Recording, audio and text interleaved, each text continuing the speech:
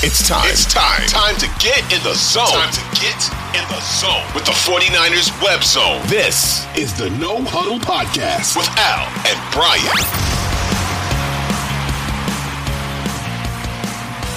And then Christian McCaffrey, again, 20 carries, 116 yards, and a 14-yard touchdown. He had a 51-yard run. He catches 3 balls for 19 yards. I wonder if they could go back in time and they knew what Christian McCaffrey was going to do with Kyle Shanahan, if they would have pulled, like, remember when the Chris Paul got traded to the Lakers and the NBA was just like, no, you're not going to do that. Right. Like, right. I wonder if the NFL would this want seems it. unfair. You can't have him. Trade for somebody else, Kyle. You cannot give you Christian McCaffrey because he's just been the guy's a cheat code in this offense. He's going to, I think, offensive player of the year, definitely. He might even be able. It's tough for anybody, not a non-quarterback, to win MVP, but he might be able to at least be in the conversation. Like, I think he's been that good of a season if he stays healthy. The one thing, Brian, he's touching the ball a lot. Too much. Eli Mitchell, did he even get on the field today? He didn't have a touch. No, Jordan Mason. There's just times, I understand you're trying to win the game today, and it was in doubt. I get all that. Last week we had said, that it was a 30-7 game. They got to find ways to spell him a little bit for sure. Does that say missing? Brian's holding up. I created that. I created it at the end of the game. It's a milk carton with Elijah Mitchell missing in action. But they're just going to have to find. It's a long season. We don't want him to have 400 touches and then go into the playoffs, and then next year it has its toll. So the guy's amazing, but let's spell him a little bit, please. Yeah, and that's, I think, if I'm being honest, that is the biggest takeaway from this game for me in terms of what needs to change moving forward. There needs to be more rotation at the running back position. Mm-hmm. You've got Elijah Mitchell. You've got Christian McCaffrey, right? Jordan Mason. You've got Jordan Mason. You've got TDP who didn't dress for this game. He was inactive, but still, you've got talent in the running side of CMC. Use it. Give him a break, right? Like, especially, and that was the thing that I didn't understand, that last possession where they were just trying to ice the game. Why is Elijah Mitchell not in there taking those carries? Like, what? Right. I mean, why are you exposing Christian McCaffrey to a potential injury, right? When you've got Elijah Mitchell, and last year, that's what you did.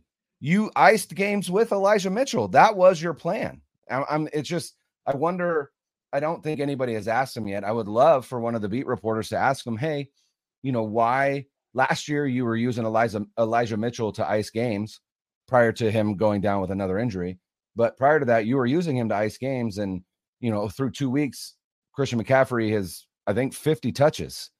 That's a lot. Like, that's too much. Mm-hmm. Too much for a guy that you need fresh and ready to go to win that Super Bowl. You need him in the postseason. Don't wear him out, the first 8 weeks of the season. So to me, that's the biggest thing to take away from this is I'd like to see more rotation at the running back position. And it'll be interesting to see what happens because their next game is Thursday. It's a short turnaround. Yeah. They're playing the Giants. It's their home opener.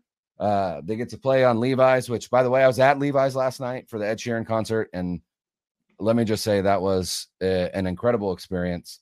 But yeah, your home opener is 4 days away now. I'd like to see Elijah Mitchell more in that game against the Giants, and let Christian McCaffrey rest a little bit because through these first 2 games, 50 touches I think is too many for him when he is the focal point of your offense. In terms of, as long as he's on the field, we can walk onto any field, I think, against any defense and like our chances of putting up 20 plus points or, and if it's not a top 10 defense, I like our chances of putting up 30 plus points. So McCaffrey has 268 rushing yards through the first 2 games. It's the second most in Niners franchise history through the first 2 games. Garrison Hurst holds the mark with 325 yards in 1998. Nick Wagoner tweeted that.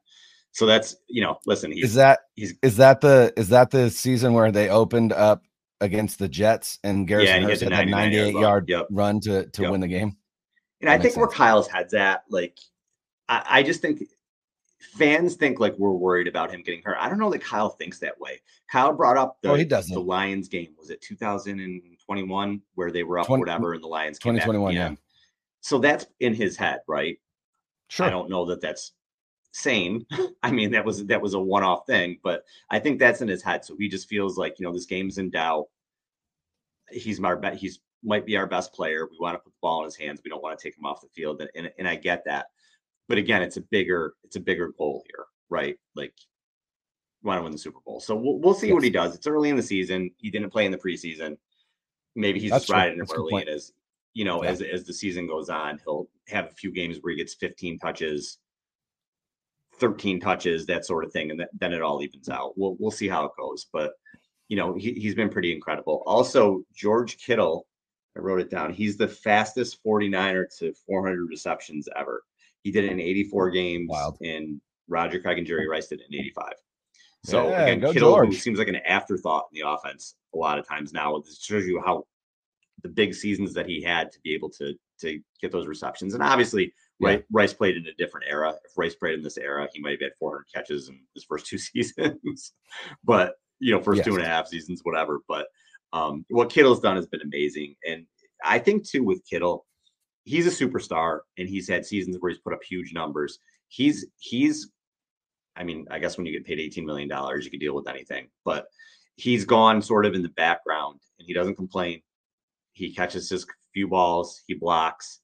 He lets Ayuk and Debo and McCaffrey, and he's just, he's a good teammate, and he does what the team asks him to do, and he's a leader, and that's really cool, man. He's going to go down as an all-time 49er, and when you have someone 100%. Who's a star, who's willing to do that and take a back seat for the better of the team, you don't see that a lot. There's a lot of get me the damn ball, especially with receivers, and he's not doing that. Still one of the better tight ends out there. It's not like there's tight ends other than Kelsey having crazy production every week, but props to him, man. He's had a wonderful career with this team.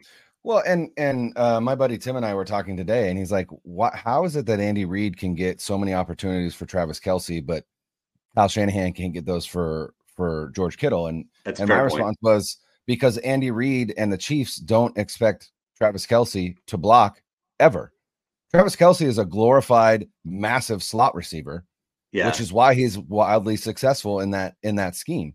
And George Kittle is asked to do a lot more on the field than Travis Kelce is for a team that is a run-first team versus a pass-first team like the Chiefs. And so, Travis Kelce is incredible. I love Travis Kelce. I love watching him play football. I love him and his brother. It bothers me that they're on two teams that I really don't like for obvious reasons, in the Chiefs and the Eagles.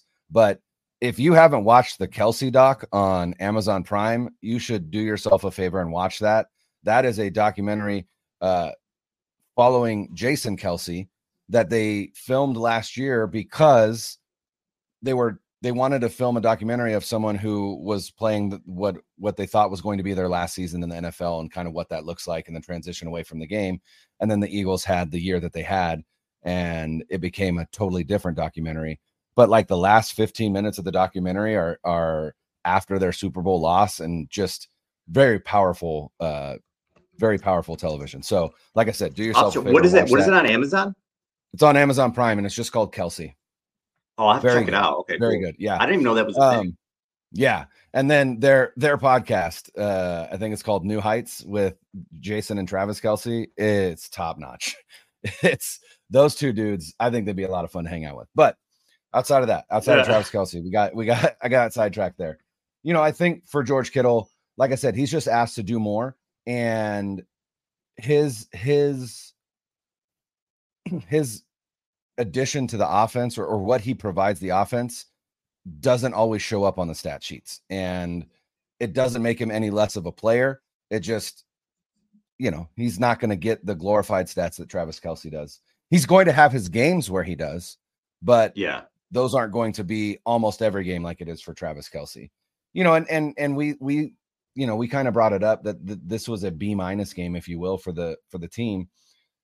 You look at that stat sheet, and George Kittle didn't do anything. Deebo Samuel had a touchdown.